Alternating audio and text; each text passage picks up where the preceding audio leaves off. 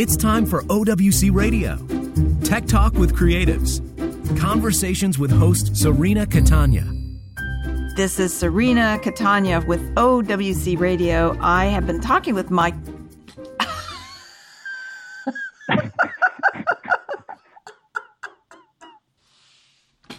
It's always the intro that's the hardest thing to do on any of these kind of things. Once you get past that, it's no problem. Oh my God, I need food and coffee. Matt Bach at Puget Systems is their senior labs technician, and he has written lately this amazing series of technology articles that caught my eye, and I think I want to get real geeky with him for a minute. So sit back, relax, and listen in as we kind of do a deep dive into what you need to do and what you need to look for when building the best computer for the type of work that you do. So before we really get into that, Matt, can you tell our listeners, what is Puget Systems? Where are you? What do you do? And who do you do it for? Yeah, so Puget Systems is a workstation manufacturer. So we build computers, and we've been around for close to about 20 years. We're just south of Seattle, so we're in a big tech hub near Amazon and Microsoft and all of those kind of guys. And yeah, we really focus on high performance workstations, but at the same time, workstations that just work. There's a lot of companies out there that they really push the envelope, like really, really push the envelope and get into like overclocking and crazy parts that they put into their computers. And we take things a little bit step back. We're a lot more about reliability, stability, and just getting the exact right components for what you're doing. I mean, like you mentioned, like we do all these hardware articles. And that's not just for fun. It's because that's what we actually need to do ourselves in order to figure out, like, what processor should we sell for Premiere Pro user or for a DaVinci Resolve user or After Effects? Because they all act just a little bit differently. So how long have you been at the company? I've actually been here for going on 17 years, I believe. My brother's actually the company president, so he started it in our parents' garage. And then I got involved pretty early while I was still in high school. So yeah, I've been through quite a few different, architecture changes and processor launches and software updates. And it's been really fun to see how things have changed. I love this. You were in our booth at NAB this past April, and it was fun to watch you guys working. And, Larry O'Connor, who owns OWC, started out when he was 15, I believe it was, in his garage. So these garage stories are kind of fun. There's some brilliant people sitting in garages. I actually was thinking about you guys this morning because I'm in the middle of a move and I'm building a studio in the garage. So we're going to have a lot in common within the next month. So let's talk for a minute about some of these articles that you've written, okay? I see a couple here. What is the best CPU for video editing and what is the best CPU for photography? How are they different and why are they different? Yeah, so actually, these are a little bit unusual of articles for us. Usually we don't have it quite so broad, even as video editing and photography. And we have other ones coming soon for like more like 3D work or game dev. Normally, we actually dial it all the way down to the specific application. So it's like, how does this processor perform in Premiere or After Effects or Resolve? And it's because each one of these applications are just a little bit different. How Premiere Pro is going to use your system is just a little bit different than After Effects. And I mean, they're both made by Adobe. They both do similar things, but if you were just to take a normal video clip, same clip, and pop it into one of those applications versus another, it's still going to use your computer differently. So the right parts really comes down to not just like what you do. So like, are you a video editor? It comes down to what applications are you using? And then you can even dive in even deeper and get down into like, what codecs are you using? Because again, how it uses the computer is different even depending on your codec. I've never thought about that, to be honest with you. I go to the store and I buy a computer and I add stuff to it and I increase the memory, but I sort of trust. I'm primarily Mac based, so you guys are PC based. Yeah, well, and I think we have a very similar philosophy, I think, to Apple. I mean, Apple is all about is computers that just work, and that's really what we try to follow as well. It's obviously we're on the Windows side, so it's and there's more choice on the Windows side. I mean, if you're buying a MacBook or, the new Mac Pro from Apple, you don't have as many options on CPU. So usually it's going to be, you spend more money, you're going to get better performance. But as soon as you move over to PC, now it's no longer you've got, a handful of CPUs to choose from. Now you've got hundreds, and it's across both Intel and AMD, but, they both make bunches and bunches of CPUs. So how do you figure out which one is actually going to be right for you? And so that's why we have to do all this testing to really just figure it out, because so many of these products, like even if there are already reviews out there from, there's great review sites like Tom's Hardware and Antec and a whole bunch of others, but they oftentimes are going to focus on like gaming. Mm-hmm. And, if After Effects and Premiere Pro use the processor differently, just think of how much different something like gaming is going to be compared to Premiere. That's really interesting, because when I was using PCs back in the day, the only name of the game for CPUs was Intel, right?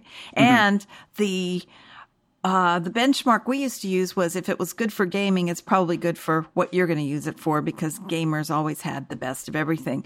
So I think that what has happened, tell me if I'm wrong, is that video editing has gotten much more specific. And like you're saying, you need to really think about the applications. So let's talk about Premiere Pro for a minute, because I have heard a lot of people having trouble with it stuttering or, disconnecting on them. Mm-hmm. What causes that? And is that perhaps they're using the wrong CPU? What would cause that? So usually things like stability, when you have problems, mm-hmm. It's usually either one of two things. It's just, hey, and sometimes the latest versions of the software doesn't have all the bugs worked out. Mm-hmm. We usually advise people don't ever move to a major update. Wait until the first, at least minor update after that right. one. So sometimes it's just that, and it's just, that's just what it is. Sometimes, especially on the PC side, it can be hardware issues. A lot of the people that we work with are, at least new customers to us, they have existing computers from other brands, or maybe they built them themselves. And it's often just little things that they don't get exactly right that can cause more instability than people expect. And it's not usually like the CPU. It's usually things like the power supply, or the speed of the memory they are using is too fast for the CPU that they ended up deciding to put into their computer. So it's not usually the major things that, determine whether the system is going to be stable or if Premiere is going to crash more often. It's those little details. And those are really hard to figure out, mm-hmm. As someone who's like a DIYer, or who is going and buying a computer from, I don't even know, like a mom and pop store down mm-hmm. the street because they want to support local business, but you never know whether they have gotten all those little details right. And as like you said before, like that's one of the things with Apple that's so great is, that it's going to be consistent quality. The hard mm-hmm. thing with PC side is you need to find those companies that are going to put an emphasis on things like reliability and stability, rather than trying to get an extra 1 or 2% performance. Because at the end of the day, if you're going to be playing back a sequence in Premiere Pro and you're getting 48 FPS versus 47.5, are you going to notice? No, but you're going to notice if Premiere crashes. Yeah, you are. You talk about in this one article about the AMD Ryzen 9 3950X. Mm-hmm. I love when there's all those numbers after the names. Panasonic does that with their cameras, and I can never remember what camera's what because there's so many numbers after the camera. But okay, talk about the AMD Ryzen. How is that different from the previous versions of the AMD CPUs? So we can get super nerdy here, depending on how long you want to talk. No, do. I'm really curious. Duper. And you know what? While I have you on, I am totally going to take advantage of your brain. So, okay. All right. So right now is super duper interesting, actually, because for years and years and years, Intel has been dominant when it comes to pretty much everything on the mm-hmm. CPU side, whether mm-hmm. you were gaming or a video editor, photographer. It was pretty much just Intel. And then a couple of years back, AMD started to make some really good improvements to their products. And I would say even a couple of months ago, it was oftentimes AMD and Intel were kind of on par, which then usually on like a workstation, you would still go with Intel because like the platform is more established. There's, other little things that they have, like they have Thunderbolt can be officially certified on Intel platforms, but not on AMD. So mm-hmm. there was just these little things that push you towards Intel. So AMD still, like there's a lot of enthusiasts and DIYers who went AMD, but mostly on the workstation side, you went Intel. But now with these last processors from AMD, they have two different lines. They have their Ryzen line and then their Threadripper line. The Ryzen line is more consumer based, and then the Threadripper line is more geared towards like high performance computing, just really beefy kind of workstations. And they made some really, really, really nice improvements in this last generation. And some of these products just launched very recently. And so we're starting to see now, like if you go through what is the best CPU for video editing and photography, you'll see that it's almost always that there's at least 50% in AMD and then about 50% Intel. So it's very interesting right now because there's choice. It's no longer buy this one thing and you're good. Now it's, well, you can buy that one and there's pros of A, B, and C, or you can buy AMD and then there's pros of, C, D, and E. And that's great for most people. I mean, the fact that there's competition is always good because they're going to be competing on price. Mm-hmm. They're going to be competing on getting the latest technology out. But it does, again, the hard thing with PC is choice already. And now we've effectively doubled the number of CPUs that could be good for you. So it's exciting because it's helping everything, but it's also a little, I don't want to say frustrating for us because it's not. It's exciting, but it makes it a little bit difficult for us of, okay, what is the right processor for you? Because now we can't just say, okay, you want to have Intel and then, okay, more expensive is going to give you more performance. And we just have to figure out whether that increase in price is worth the increase in performance for them. Now it's, we got to go either way. Mm-hmm. Well, it's kind of like, the specs are kind of like dominoes. You pick one thing and then that's going to affect things like the cooler and the motherboard and what kind of RAM you put in, right? Yes, absolutely. And there's a certain point where also things like your video card. I mean, video cards are being used more and more to actually do some of the heavy lifting in a lot of these applications. Like in Premiere Pro, they list all of the GPU accelerated effects is what they called. It's got a little icon in the FX panel. It's like a little play with 3 lines or something. It's kind of hard to explain over talking. But so each one of those effects will use the video card, and it's things like Lumetri color. It's now offloaded onto the video card, and a lot of blurs are being done on the video card now, and that takes load off of the CPU, and so it's a balance act even now. So there's a certain point where you can get a more powerful video card, but it's not going to do anything for you because the CPU is your bottleneck. So now it's not only pour all your budget into the CPU, now it's pour most of your budget into the CPU, but you have to really make sure that also the video card is up to snuff for what you're doing. Well, this is like walking into a restaurant. You ever been to a restaurant, like what restaurant is it where you walk in and they've got this 10-page menu? Mm-hmm. By the time you start ordering your lunch, you're confused. There's a lot of moving pieces to all of this. I like that you guys do a lot of benchmark testing and you put the results up. So those of you who are listening, if you're near a computer, go to PugetSystems.com. But if we go to the homepage, the landing page for Puget, you'll see some of these, the benchmark testing in there, right? On each of these articles or a lot of them. Mm-hmm. Yeah. And there's a filter down the left side. So you can, if you just want to see the articles that deal with Premiere Pro, you can see those. We also do a lot of our benchmarks. We actually allow people to download. So at the moment, when we're recording this, actually Puget Bench for Photoshop is the top article. And that is actually linking to our benchmark for Photoshop. So you can download it and run it on your own system. And then you can compare the results on your system to what we put into our articles. And we're trying to do that because, I mean, us having our own information is great and we publish it and it's great. But, seeing how, these latest 10 or 20 CPUs from Intel and AMD compare to each other doesn't really tell you how much faster it's going to be compared to your existing computer. Right. And there's really no way for us to do that effectively, except by putting our benchmark out there. And now you can run it on your computer. Mm-hmm. And we're trying really, really hard to make these accessible to people and to make them cross-platform. So some of them are Windows only at the moment, but a lot of them work on Mac. Our Photoshop benchmark, Premiere, After Effects, those 3 all work on Mac now, and we're trying to get more and more of them to work on Mac as well. Because I mean, computers, whether it's a Mac or a PC, it's all just a tool to let you do what you want to actually do. Right. And it's finding the right tool for the job. And performance isn't the only thing that goes into that decision, but it's definitely a big part. So knowing how different computers will perform, whether it's Mac or PC or what, really helps you make those educated decisions, because I mean, a lot of these computers are very, very expensive. And if you're going to be dropping $5,000 or $10,000 on a computer, you want to know what you're getting. Absolutely. I like that you have the benchmarks available for Photoshop, Lightroom Classic, Premiere Pro, After Effects, and DaVinci Resolve, among others, because, we bounce between all of those programs when we're working creatively. So it's kind of nice to see if you plug those in and you run them. I'm assuming that if you do, I would go in here and I would do Photoshop, and I do use Premiere Pro occasionally. I'm just not as conversant in it, but I would do Photoshop, Premiere Pro, After Effects, and DaVinci, and run each of those just for fun and kind of see what the numbers are telling me about what's under the hood.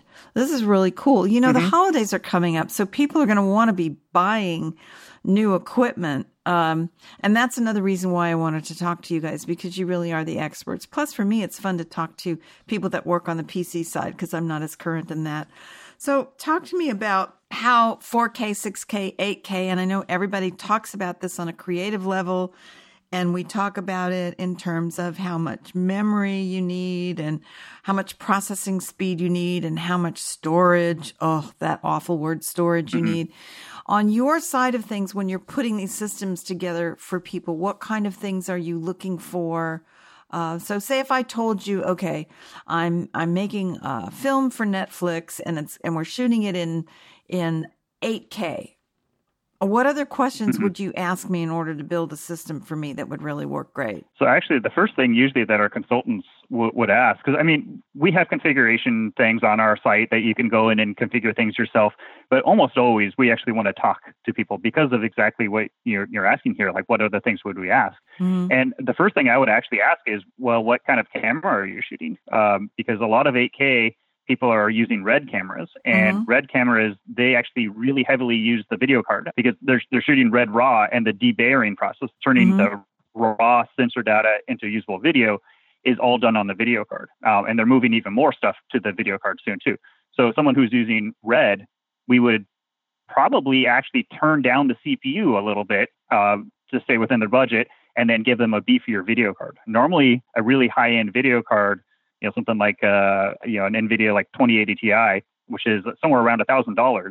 Usually, that's not actually going to be that much faster in Premiere or After Effects than a video card that's half the price. Except when you're using something like RED, because of all that debayering being done on the video card. So you really want to make sure you've got a beefy GPU for that. So that would be one of the first things we ask, is just like, what codec are you using? Just knowing 8K isn't quite enough. Right. So once we figure that out, then it really does come down to, a lot of the details. And actually where I like to start is not even on kind of the fun things like, what CPU you should buy. Almost always it's actually starting with what I kind of call the foundation thing. So it's how much storage do you need and how fast the storage to have to be. So like 8K, it's going to be, you should really have an SSD, a solid state drive, for you to store all your media on. And then after that, well, it's figuring out how much, and that's different for everybody. Do you need a day's worth of footage stored? Are you only recording, things in hour chunks? Or is it going to be days and days and days with multiple cameras? In which case, you should probably look into like a network attached storage. But once we figure that out, there's some simpler things that we can do. Like you said, 8K, and then we can figure out how much RAM you need. And for us with RAM, it's usually, so RAM is system memory. It's a temporary storage. And we usually say for 8K, we'd want to use 128 gigs of RAM. And then you can have that for 4K to 64 gigs. And if you're only doing HD, you can go all the way down to 32 gigs. But 8K definitely needs a lot of RAM. And with storage and RAM figured out, that's kind of, again, those foundational things. You need to have that, or it doesn't matter how powerful your CPU is going to be. But then after that, then you can get kind of the funner things. GPU is usually fairly straightforward. If you're using RED, you go with a fairly high-end GPU. If you're not, well, then you just need to have a video card that has enough video memory, so memory that's built into the video card, to handle the footage that you're using. And then, the CPU is where it gets, you can really dial in, like, because there's a lot of granularity in CPUs these days, like $150 price jumps between models. And like we said before, between Intel and AMD. But usually for something like 8K, we would make one of two recommendations. It would either be the Intel X series from Intel or the AMD Threadripper. And what's interesting is actually because AMD just launched these Threadripper CPUs recently, and they are absolutely amazing, like insanely amazing versus the previous generation, Intel actually cut the price of their X series CPUs in half. So that is changed up a lot of what we recommend. It's no longer that Intel is the more expensive but more powerful option. Now they are the little bit less expensive and almost as powerful option. So it's almost been flipped on its head recently. Yeah, it's called competition, right? Yeah, which is great. It's good for everyone, competition. I mean, the fact that Intel could cut their price in half is, just tells us, a lot of what we need to know about, how much margin they have built into those products before and how much they feel they have to make those price cuts in order to stay competitive. Now, you talked about the RED camera. What about if you're shooting 8K on the Sony? So I believe Sony's, they shoot in H.265 or HEVC. And that's true for most other cameras, I believe, too. There's a handful of 8K ones out there, and I think they all do HEVC is how they record. And honestly, that's really, really, really tough. I mean, H.264 or H.265 is not an editing codec. It's going to be really bad on anything. We actually, as part of our Premiere Pro benchmark, we have a 8K H.265 test, and nothing we can throw at it is going to have it be at all reasonable. So for those kind of cameras, something with either a proxy workflow or a transcoding workflow is just what you have to do.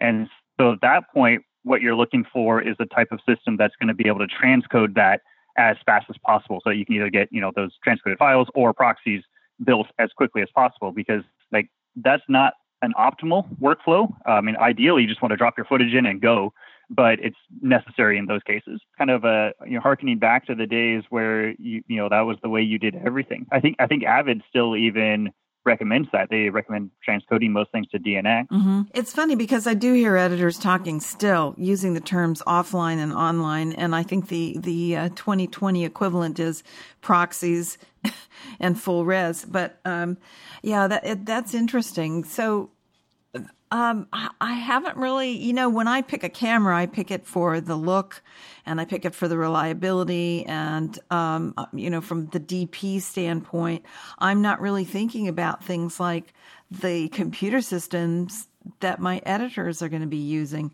I just assume that whatever computer they have is going to be perfect for what I need. So this is really interesting to me. So I love the benchmark. What about compatibility? What do people need if they come to you, right, and they're running Premiere Pro and they want to do some Photoshop work and they're kind of like a generalist? Is there something that is sort of almost an entry level version of all of this? Yeah. So, I mean, a lot of it comes down to budget. I mean, the cool thing is now with these latest CPUs, I guess I should take a step back. About a year ago or 2 years ago, there were times where if you bought this CPU specifically from AMD, typically, it's really good at some things, but it's really bad at other things. And the cool thing is right now with these latest models, you no longer really have that. You have CPUs that are really good at some things and pretty good at other things. So you no longer really are giving up a whole bunch. And so the nice thing is that now, you can't make a super terrible decision on a lot of things. So a lot of it will come down to budget and how much you have to spend. You did mention entry, though. I would say for a lot of entry-level systems, the AMD Ryzen stuff is really, really terrific for a lot. It's not always the exact right choice. One of the main reasons we actually still stick with Intel when AMD and Intel are close is that Intel, the motherboards have certified Thunderbolt support. And we do a lot of work with people who have mixed Mac and PC workflows. So they've got some systems on Mac, some systems on PC. And when you're dealing with Mac, Thunderbolt is huge. I mean, so many people have just tons of external drives that are on Thunderbolt or tons of other devices. And being able to stay and be able to use those devices still on PC is a major benefit. So there is definitely a reason to go with what's called the Intel 9th Gen, Intel Core 9th Gen CPUs. But for a lot of people that don't have that Thunderbolt need, these Ryzen CPUs from AMD are just really, really solid options. Well, I think a lot of us, because of the storage solutions that we're using, a lot of companies are going to Thunderbolt 3. You know, I have a question that's completely off the wall. How do you go from a piece of hardware that is Thunderbolt 3 with no option to daisy chain it? How do you downgrade it to Thunderbolt 2 or to another version that will run on an older version of Thunderbolt? I have that problem. I have a couple of things that are new that I absolutely love, and they're SSD drives, and they're enclosed, and they have a Thunderbolt 3 connection. That's a male Thunderbolt 3. I have not been able to find a female Thunderbolt 3 to male Thunderbolt 2. Is this totally... There should just be Thunderbolt 3 to Thunderbolt 2 adapters. Yeah, but they call them female that. on one end and male on the other. No, they're like, They are, I have them, but they're made to upgrade from 2 to 3, but I cannot find a cable that will downgrade from 3 to 2 using a male. You know, if I have anyway, think about that, because I will call you again in about a week and maybe you'll have the answer. And if you could find the answer for that, you will be our hero, because there's several of us looking for this. We can't find them. Yeah, I can ask our service staff, probably be more knowledgeable about that than me, because I mean they have to deal with that. Yeah, and they say, well, go to Apple and just buy their Thunderbolt 3 to Thunderbolt 2. Well, but they're not understanding that what I have is I have a male Thunderbolt 3 that I need to connect to a female Thunderbolt 3 with an external, with a male Thunderbolt 2 on the other end. So I'm going downhill, not uphill. I'm sure it exists. It should, because one of the nice things with Thunderbolt, as far as like storage goes, is it's actually pretty direct to the what's called is the PCIe lanes on the motherboard. Right. It's like what your video card actually attaches through. It's actually using that same interface just externally. So it shouldn't have any problems downgrading. So it should just be a matter of finding the exact right adapter. Yeah, I don't know that people are making these cables because they just assume that once you go up, you're just going to stay there. But, you know, I have a lot of older equipment that I have RAIDs that have a lot of 24 terabyte RAIDs that have information and media on them that I need, and I can't run them. That's a very selfish question, but I'm the host, so you can indulge me, right? But it's a valid question. I mean, we get a lot of questions about Thunderbolt, and you know, those kind of things are honestly why we are here. Like, the computers we sell is the physical product, and like we put a lot of work into making sure it's exactly the right thing, it's stable, and it's going to be reliable. But a lot of the value of a company like us is the fact that we are here to help you with those things. You know, we're here to help you figure out what Thunderbolt adapter you should be using. We're here if Premiere keeps crashing and you've gone to Adobe support and haven't gotten an answer. Well, I mean, we're here too. Like, we want to actually, our end goal is to let you get your work done, and however that has to happen. So for people listening in who may not know, what is the difference between a CPU and a GPU? Probably the best way to describe it is to go back in time a little bit. So 5, 10, 15 years or so ago, we still had CPUs and GPUs, and they were very specific what they did. The CPU does all like the number crunching. So pretty much anything, like you were going to transcode a file in Premiere Pro or add an effect, that's using the CPU to actually do all the calculations behind the scenes to actually render those effects. And the GPU, all it did was it took that information and it drew it onto your monitor.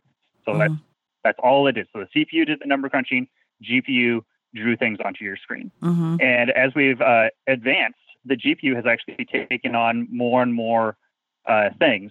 So it started off a lot of times in like gaming. So there was a lot of like physics calculations that, you know, needs to figure out how destruction works. And that was really good on the GPU. And so it started moving more and more things over to the GPU. And now we're starting to see that on the professional side as well. So, and it just comes down to how they work. CPUs have a small number of cores, but they're fairly beefy cores. So you can kind of think of those as like sports cars. So they are really, really fast, but you can't really move a lot at the same time. So like you mentioned, you're moving right now. If you moved using only sports cars, it would take you a long time because you'd have to be taking a ton of trips. It doesn't matter that that car can go 100 miles an hour. Right. GPUs, on the other hand, they have a huge number of cores, thousands and thousands of cores, but each one of those cores is a little bit slow. And so you can kind of think of those kind of like a semi truck, or a tractor and trailer. So they are not as fast to like get down the road, but you can pile tons and tons of furniture and packages and dishes and everything into them. So you only have to take one trip. And so it comes down to what are the kind of calculations that the computer is having to do, whether it's best to be done on the CPU, really fast versus the GPU, tons of storage or tons of cargo, I guess I should say. And they're starting to find out that, hey, man, there's a lot of things that are really, really good on the GPU. So Adobe, Blackmagic, all of these guys are starting to tailor a lot of their software over to the GPU. And that's why we're seeing things being offloaded from what was traditionally done on the processor, the CPU, are now being offloaded onto the GPU. So it's really not you need a ton of one or the other. It's starting to be a balance between the two. God, it's like a minestrone soup, isn't it? Yeah. What about the Blackmagic cameras? If you're shooting Blackmagic RAW, what would you consider putting into a system that was primarily shooting with Blackmagic cameras? So of most codecs, the only one that's really different, honestly, in terms of like what hardware is best is Red. And that's just because it's using the GPU for the debayering. Okay. Everything else, it's really just the beefier the CPU, the better the playback performance and the transcode, or then the exporting is going to be. There is a point, though, where a higher end CPU isn't going to give you any better playback performance. And it's actually fairly low. Right. It's around mid-level of the Intel X series or upper end of the Ryzen series from AMD, which are about the same price points, actually. About that level, you're actually not going to get any better in terms of like live playback in most cases. So at that point, a beefier CPU is just getting you better export times, which for some people, they don't care. I mean, if they're going to be editing a 10, 15-minute video for YouTube, like, who cares if it takes 5 minutes instead of 4? But if you're doing like Netflix and you're trying to export, these 2-hour-long feature films, well, yeah, a little bit faster export time, that adds up. It might be fast enough that it'll finish the export before you leave for the day so you can check it over and maybe do a second export and let it run overnight. Yeah, it does make a difference when you're doing long form. It really does. I have a question for you about the drives. I love SSD drives because they're so fast. They're very expensive, but I think they're worth it because they are so fast. But what I get scared of with them, and tell me if I'm wrong, when an SSD drive crashes, it's very difficult to recover the information, if not impossible to recover the information on it. The old spinners had their problems too. You were mentioning SSDs and how much you like them. What's the reasoning for that? From somebody who builds these systems, why would you encourage SSDs? Sure. So there's a couple of different reasons. I mean, you touched on performance, and that's a huge thing. I mean, a lot of it is not even like the copy performance, so like copying a file onto the drive.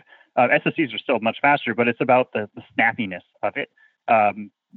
Traditional hard drives, there's a spinning disk, and then there's like an arm that moves around, and it actually has to physically move to get to your data, and that takes time. So SSDs are just faster all around because of that. But it's actually the other reason we really highly push on it is SSDs are actually more reliable.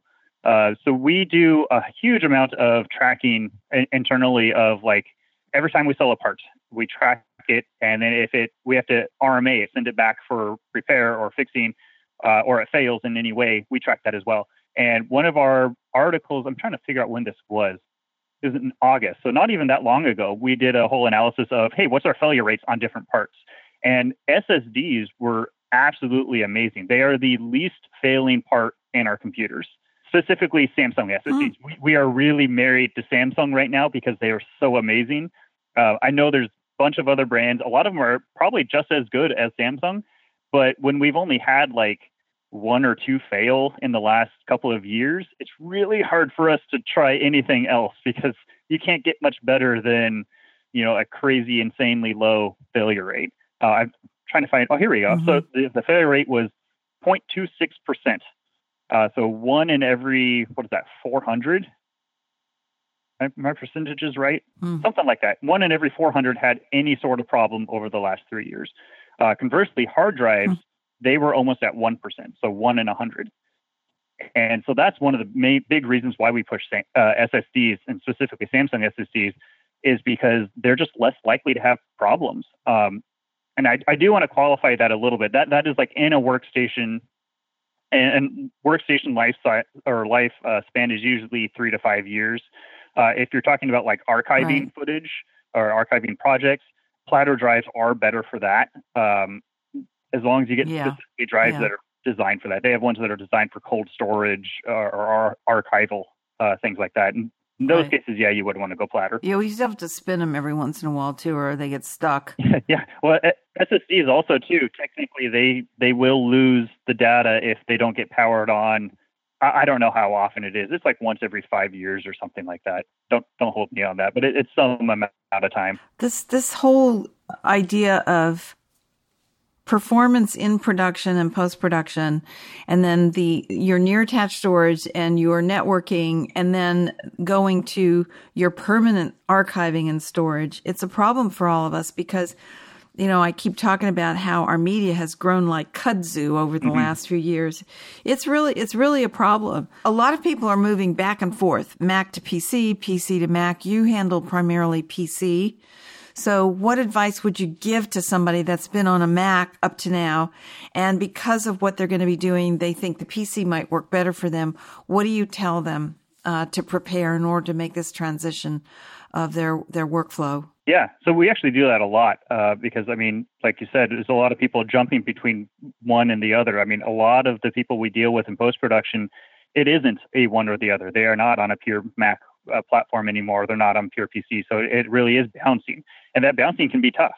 But I would say that the number one thing that we hear the most complaints about is actually just keyboard shortcuts. It's such a simple thing, but really good editors use keyboard shortcuts constantly. And it's just a little bit different on Mac and PC. Mac, you've got the Control, Option, and Command keys. On Windows, it's usually directed as Control, Windows, Alt. And it's just training yourself to be slightly different, even just like copying files around. Instead of Command C, Command V, copy and paste, now it's Control C and Control V. And that's moving, instead of using your thumb to press Command, now you're using your pinky to press Control.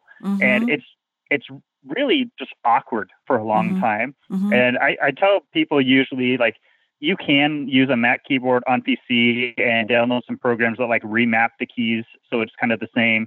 But usually I just tell people it's annoying, but just deal with it for about a week and you'll find that your muscle memory takes over really quickly. And then it's really not that bad to jump between those two. So that's really, honestly, the number one thing that we hear the most complaints about. Because once you get into Premiere or After Effects, the application's the same. Like, it's the same look, it's the same effects, it's the same workflow. So really the only thing that's different once you're in there is those keyboard shortcuts. The other thing that's always a big concern is storage. We talked about Thunderbolt earlier, but the actual connection is only part of it, because you have on Mac, they're formatted for Mac. So I think it's HFS Plus, if I'm not mistaken. So they're formatted for Mac, and PC can't read those drives. And at the same time, what you usually use for on PC side is called NTFS, and Mac can read that, but it can't write to that drive. So you have this problem a lot of times with external drives where you've got to move data between computers, but neither of them talk to each other. And for that, there's a couple of different solutions we recommend to people. One is there are applications that you can purchase for pretty inexpensive, like $20 or something. One of them is called Paragon, and it lets PCs read Mac formatted drives. It lets Mac read PC formatted drives. The one caution we always give with those is those are not perfect. So they are great for if you just want to like copy a file. They're terrific for that. I don't think I would ever recommend someone actually working off of an external drive that is going through that extra layer from Paragon or one of the other applications. And that's just because it seems like every once in a while the drive will just drop for a split second, and that causes, Premiere to throw a bunch of media offline errors, and then you've got to relink media and all that, and it's not usually the best experience for that. The best thing we always tell people for storage is actually to start moving away from external drives and move to network attached storage. There's tons of different brands out there. We've been doing a lot recently with LumaForge. They make the jellyfish. And those, you don't have any of those cross-platform issues. You can read it on one computer, whether it's Mac or PC, and it all just works. It's definitely a lot higher cost to entry, so it's really hard for either small studios or individuals to make that move. But if you really need it and you need it to be up and reliable, that's usually we tell people try to start thinking about when could you make that move over to network attached storage from Thunderbolt or other external devices. You know, people get so attached to their workstation, whether it's PC or Mac, it is a different language, and you get used to it and you get comfortable and you get fast and you don't have to worry about some of these details. Yeah, the thought of switching for me. I mean, I do have people ask me, can you help me fix this? And I say, what platform are you on? If they tell me PC, I say, well, maybe had you asked me 15 years ago, I would have been able to help you, but forget it now. I don't speak PC anymore. That's one of the reasons why we feel that all these benchmarks and stuff that we do is so important, because if you are on Mac and you're looking at, a PC and you look at it and it's only going to be 5% faster, well, then no, that's not worth the hassle of learning a new way of, slightly new way of working and, those keyboard shortcuts and all that. Like 5% is not worth that. If you look at it and, oh, hey, I could get, for my budget, I could get 20, 30% more performance. Ooh, then it comes down to, okay, is it worth a little bit of effort on my part to figure all that stuff out in order to get that higher performance? Or am I going to be more productive without that performance, but sticking on a platform I know and I'm familiar with? So what kind of clients do you work with now? Can you give us an example of some of the systems that you've built recently and the companies that you work with? Sure, yes, some of them. I mean, it's always, you always got to be careful of who we're working with and who our customers are, because we're really big on keeping information private that people want private. But we do a full range. Like we work with individual like YouTubers or people that are just editing home movies. Like we go down to that level. We go up to large studios, a lot of really interesting ones that aren't even in the post-production field. One of the ones I always love talking about the most is a company called MEDX. And they're a contractor for NASA that do astronaut training in VR. So they train the astronauts in VR on our systems. And that's an amazing, really cool thing that they're doing. But it's not really post-production, but it's really, really cool. But yeah, we do a lot of work with, especially YouTubers actually seem to be a lot of fun for us to work with, even on the marketing side. And that's because they are they're always doing something interesting. So there's a couple that we've done a lot of work with recently. Corridor Digital is one. They do a lot of YouTube VFX stuff. But then just other interesting ones like Smarter Every Day. It's just a YouTube channel, and he just tries to learn. And it's basically his mission of learning new things. And it was, so we get to work with him. But we do have a whole section on our website under that publications tab that we talked about earlier that is case studies. So SF Film, San Francisco Film House is one we've worked with recently, and they do education work, and those people are a lot of fun for us to work with. But yeah, a lot of the bigger ones we can't really talk about too much because they want to keep things private. I can't blame them for that, Is there anything I haven't asked you in terms of some of the most recent changes in technology that you've had to deal with? The biggest thing right now is just that, there's a huge shakeup on the CPU side with the stuff that AMD has launched. The one thing I will say is, it is the holiday season right now, and so you might be looking for, purchasing a system. You might actually want to almost give a rain check or an IOU on those kind of things because of all of these things that just launched. Usually the first month or so after a major launch like this is a little rocky. And it's just because, it's just like major versions of Premiere Pro updates or anything. There's just always bugs to work out. And so I would say if you can hold off just a little bit, a few weeks, or maybe wait until January Q1, that is probably a good idea. Just, if you can't wait because you've got a budget you got to use up in Q4, go for it, obviously. Better to use it than lose it. But yeah, otherwise you might want to wait just a little bit. And, you can always talk with our consultants. They can help out, exactly what you actually need for all those different things, whether you should wait or if it's fine, what you need is fine and just go for it now. That's funny. I get really impatient when I decide I want to get something, and oh, I do too. Gear, it kills you, doesn't it? I mean, okay, I'm curious. If I went into your garage or your equipment room today, you personally, not the company, but you, Matt Bach, personally, how many old computers do you have in there? Oh, actually, not that many, to be honest. Get rid of them? See, I keep them. I can't get rid of them. They're like old friends. No. No, we do a lot of like recycling of old computers or donating to different charities or whatever. So yeah, oftentimes by the time I get to that point, I bring it in and it gets either recycled or donated or whatever. Because yeah, I used to be really bad about keeping old stuff, and then I realized, man, I haven't used this, and now it's so slow compared to like my phone. Mm-hmm. So yeah, I've started being better about getting rid of those. It probably helped that I moved about 4 years ago and had to deal with all of those. So now I don't want to deal with that again next time I move. Well, I'm dealing with it right now because I'm in the middle of a move. So I'm dealing with it. But I look at them and I think, oh, should I get rid of this? And I just can't do it. Isn't that terrible? And I don't think I'm a string saver. I don't know. Well, this has been awesome. It's really nice to talk to you. I would like you, and this is maybe a silly question, but this is radio, so we can't see anything. But when you're thinking about putting together a computer, can you take us on the roadmap of what goes into making a computer? If you're putting all the pieces together, what goes in there? Just for people who may not know. Sure. Well, the entire roadmap of how we operate as a company, honestly, it starts with the work that I personally do in our labs department. And that's all of the testing that we talked about, all the benchmarks. And we do that to figure out, okay, there's hundreds of CPUs out there. Which ones are the right ones for different workflows?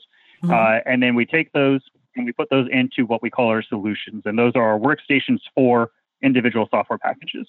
And that's where it really starts to hit a lot of the public side.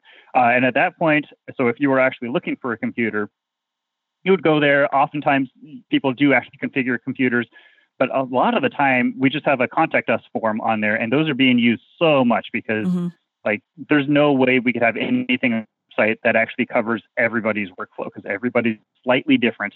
So that's when you would be talking with one of our consultants and they would really drill down into what applications are you using? What codecs are you using? What do you hope to use in the future? Are you just editing HD now, but in 2 years you want to be editing 4K or 8K? So there's a lot of back and forth with our consultants and our clients of what do you actually need for what you're doing. And then at that point, once someone actually pulls the trigger and purchases the system, it's about I think it's now a 7 to 10 day build time. So we get all the parts in if we don't already have them in stock. Our production department does a huge amount of work, doing the actual assembling of all the parts. They do a lot of testing to make sure all of those parts are stable and working as they're supposed to. And we catch a lot of small things.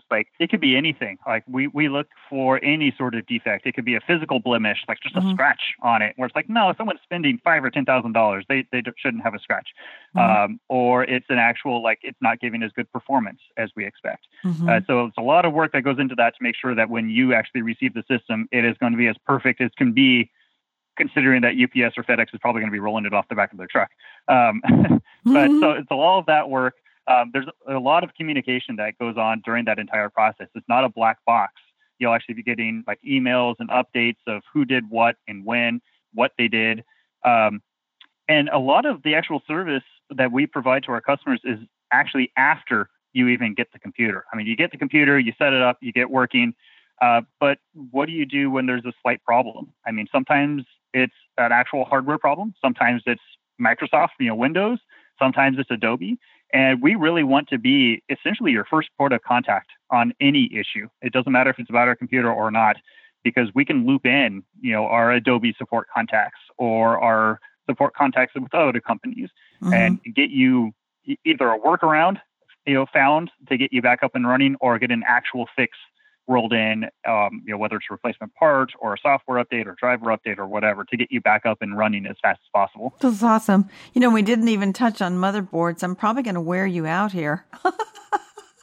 No, it's fine. I got time. What about motherboards? What do you look for? I guess it's there again, it's putting the patchwork quilt together, isn't it? Yeah. Motherboards, my general recommendation for people that are kind of building their own, because, I mean, honestly, if you're buying a pre-built computer from us or Dell or HP or, I mean, Apple, honestly, is you're not going to have to make that decision on the board. Like most companies are not going to give you a huge amount of choice because there is more motherboards out there than there are CPUs.